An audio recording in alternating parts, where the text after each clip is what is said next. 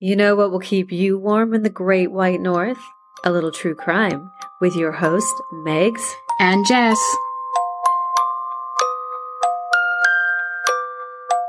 Hello, Canadian true crime fans. I'm your host, Jess, and this is my fabulous partner in crime, Megan. Hello, my friend. How are you? Good. How are you? Good. We just had some technical difficulties getting started, but just a wee little hiccup, but it's good. It's good. And how is it already November? Like mid-November, right? Well, you already have your Christmas decorations up, so. How do you know? I didn't even post it on social media. She does, folks. She does. That's okay. It's actually, because it gets dark so fast, I think having pretty lights is quite lovely. I will put mine up in 2 weeks. I just can't do it before December. Well, I had a 7-year-old with this sweet little face, begging me. So it's a little hard to say no. And I figure, what the hell? I mean, and she's like, who doesn't love Christmas lights? And I'm like, you're right.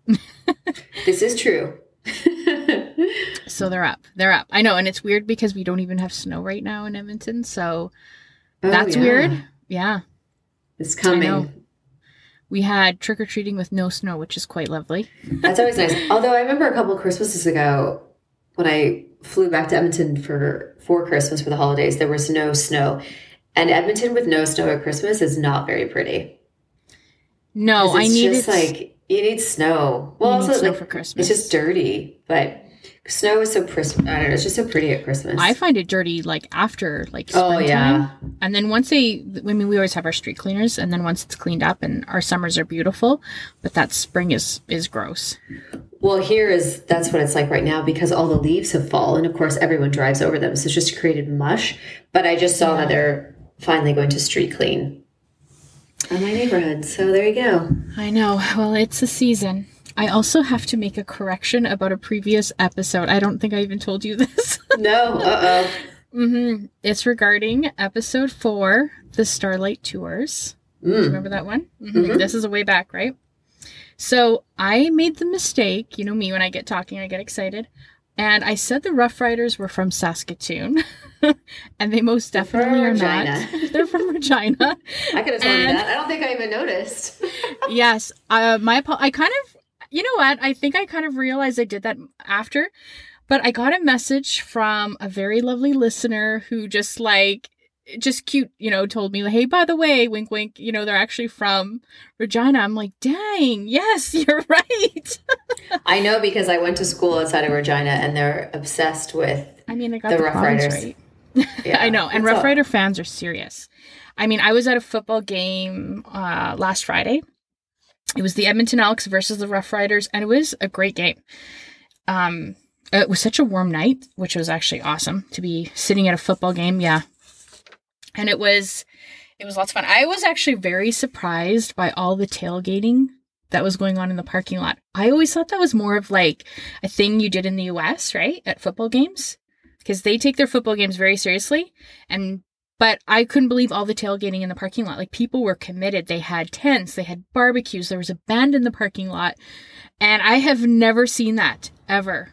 That's so crazy. Yeah, living in LA, it's very, even for college games like UCLA. Yeah, they go, it's huge, USC. Right? It was fun. It was a totally fun vibe.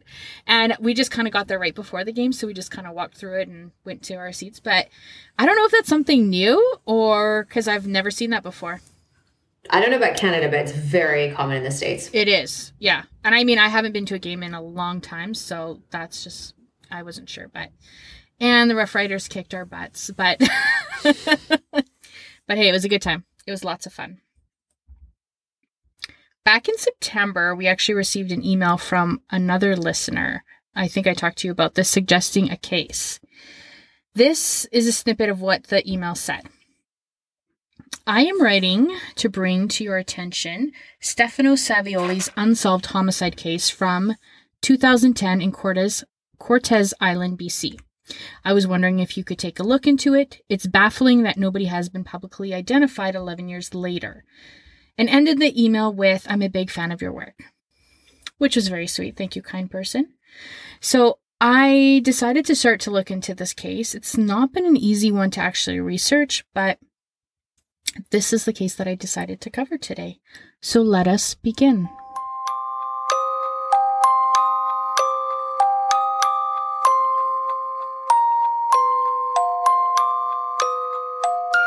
While we are not detectives nor journalists, we would like to thank the real professionals who worked on cases so we could research the information available and share the story with our audience. All victims deserve a voice.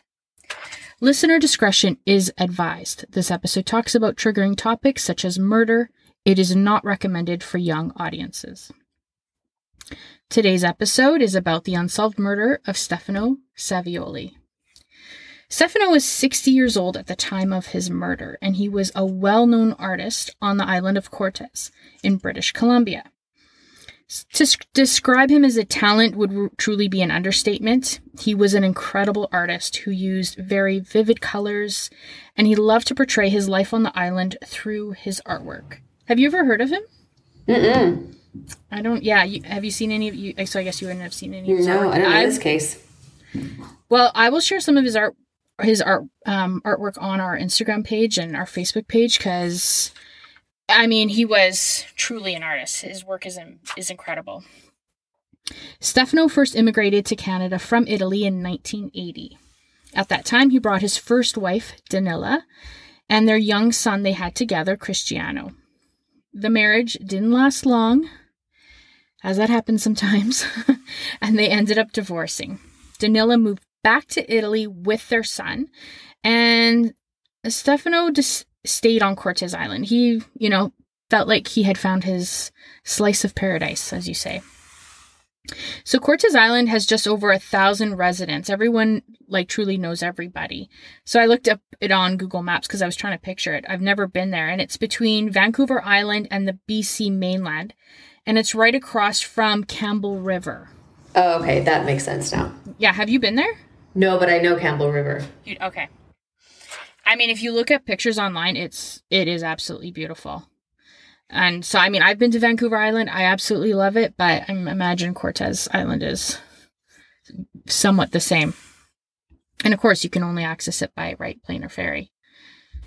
In the late 1990s, Stefano traveled to Cuba, where he met and married his second wife, Abigail. She then moved with her young son, Samuel, and settled into married life with Stefano. He did a self-portrait of their wedding, and it's absolutely stunning. It's it's an amazing picture, actually. And Stefano was a wealthy artist. He had inherited his family fortune, and he was free to paint as he pleased. He didn't need to sell his paintings for money. You could often see him sitting and sketching under some big cedar trees in the village market. So to quote a National Post article, to Stefano, art was like a religion. He would never prostitute his art to make money. His friend said he recalled a time Stefano once turned away a Chicago billionaire who had come to Cortes Island to buy 4 of his paintings. Stefano ended up refusing to sell his artwork to the man because he did not like his energy. That's fair enough. Yeah, so he truly loved and respected his own art, which I think is very cool. He attended one of the country's most prestigious art programs, North Island College. His teacher, Mr. Scott, who taught him for over 25 years, said he was one of the best students he ever had. When he was even asked to paint in black and white, you could still see his colorful personality still show through his artwork. It was really cool. He was a little eccentric himself. He loved to dress in bright, vibrant colors, which would match very well with the other artists and, hippies and retired folks on the island. Which kind of reminds me of Salt Spring Island. Even his wife Abby was named Queen of the Cortes Days and can be seen in local parades.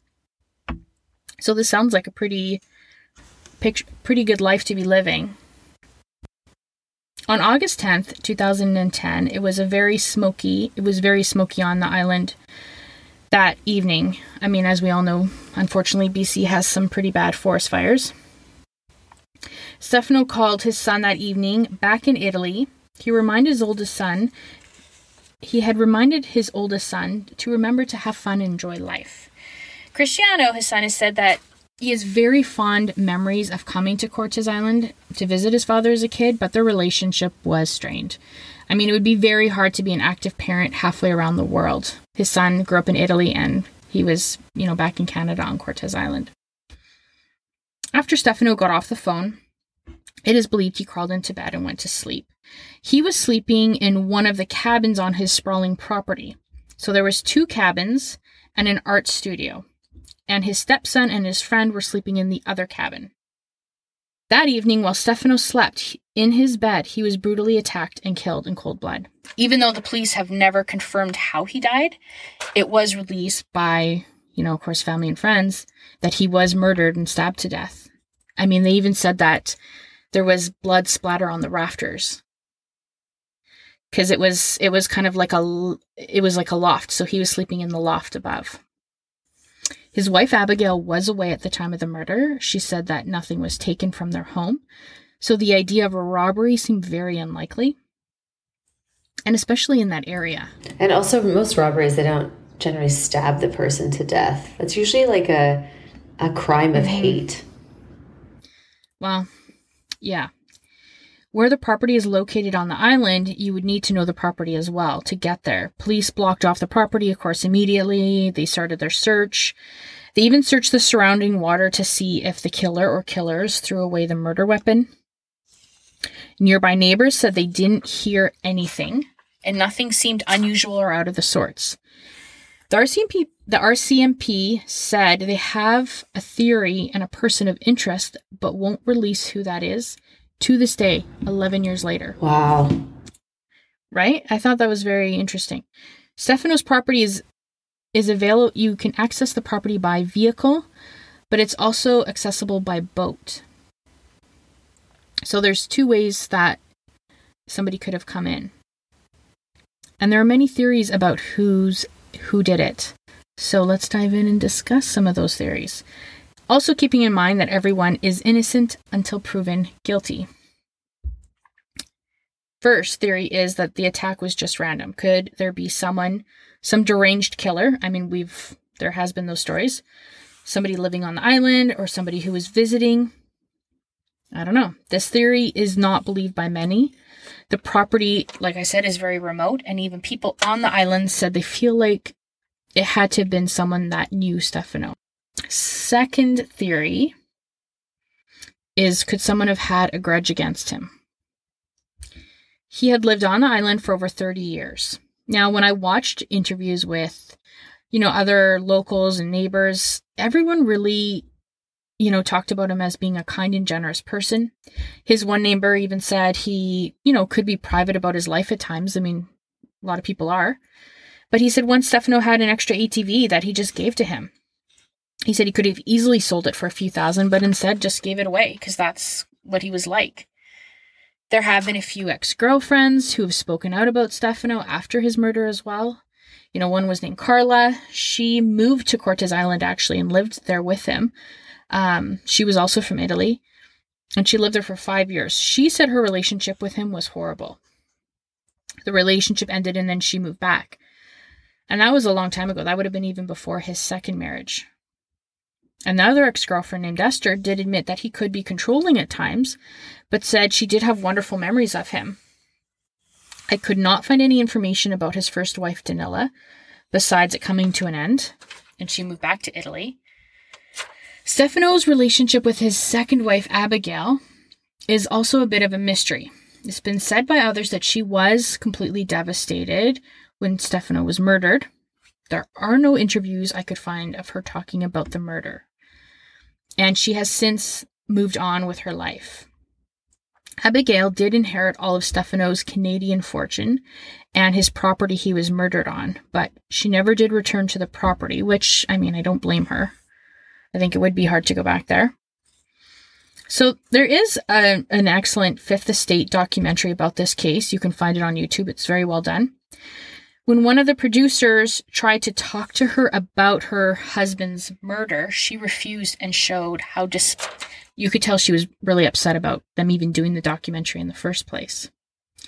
And in it, they also mentioned how her current boyfriend showed his displeasure for the documentary and even threatened one of the producers to basically leave it alone We don't care. It's done with.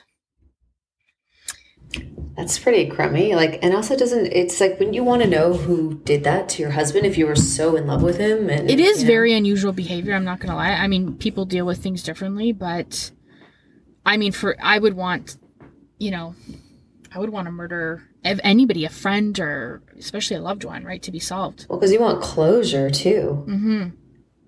So the person who discovered Stefano's body was his stepson, Samuel. And he would have only been 16 years old at the time of the murder.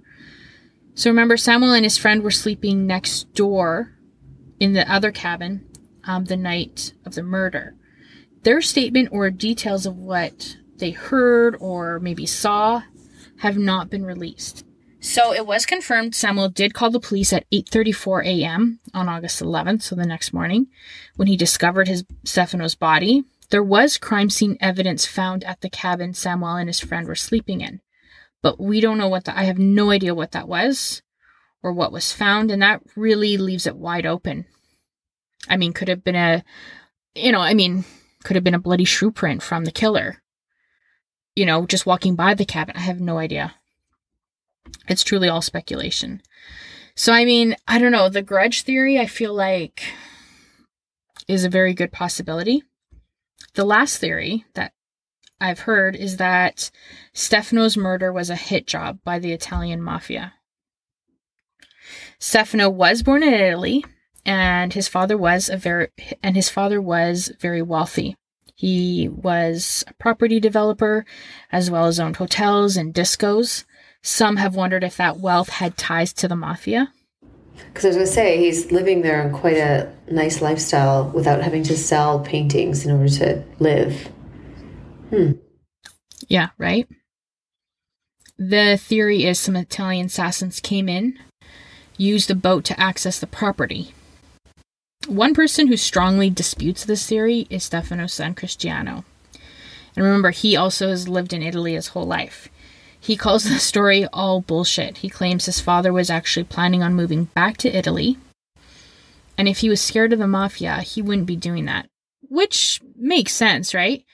I mean, if you truly had ties to the mafia and, I mean, anybody would be concerned about that. You wouldn't be moving back. And there hasn't been any evidence to back up that story, or that I know of. I don't know. I mean, this story was a hard one to research. There was not much information, and it seems like the RCMP, any information that they do have, they are not releasing it.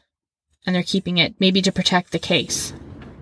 Yeah, especially after 11 years, you think they'd kind of want to let go of some, pertinent information that could help solve the case. But it's always interesting how, I mean, you don't know the method to their madness, but...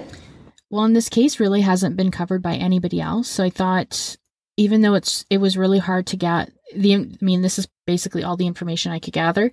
It's also, it's one that, I would hope to see solved and bring to light. Cristiano, his son, is offering a $10,000 reward to help solve his father's murder. The website set up is www.stefanosaviolicase.com. If you or someone you know has any information, of course, please call Crime Stoppers at 1-800-222-TIPS. I feel like everybody knows that number, right? I really hope this case gets solved. I mean, my gut feeling is someone who knew him murdered him. Well, generally it's a stabbing, too. That seems to be, out of all the cases, it's generally, especially if they've been stabbed multiple times, that's usually... someone that knows you, because it's like a hate crime type thing. Yeah, it would be very interesting to see this case solved. There was a few news articles that I read that said, like, it was in 2019, saying like they had a lead suspect and, they might be closing in on the case, but then it's like nothing. So I don't know. It's a baffling one for sure. Please go to our Instagram page at True Crimes Great White North to see pictures of each episode we post and everything true crime related. We are also on Facebook. If you want to discuss a case or bring a case to our attention, like this listener did, please email us at truecrimesgwn@gmail.com. Please also don't forget to hit like and follow us on our Instagram page as a way of supporting us. Your support means the world to us. It's the only way to keep our little podcast going. Thank you for listening. Thanks on that story, Jess. Bye for now. Bye. You remember saying to your dad? He called me at about 9 o'clock. This was the night he died? Yeah. Oh, I didn't know that. Yeah, he said to me, Cristiano, please, do me a favor. Start to enjoy life. It's time to have fun, something like that. And that's the last thing he pretty much said to you? Yeah.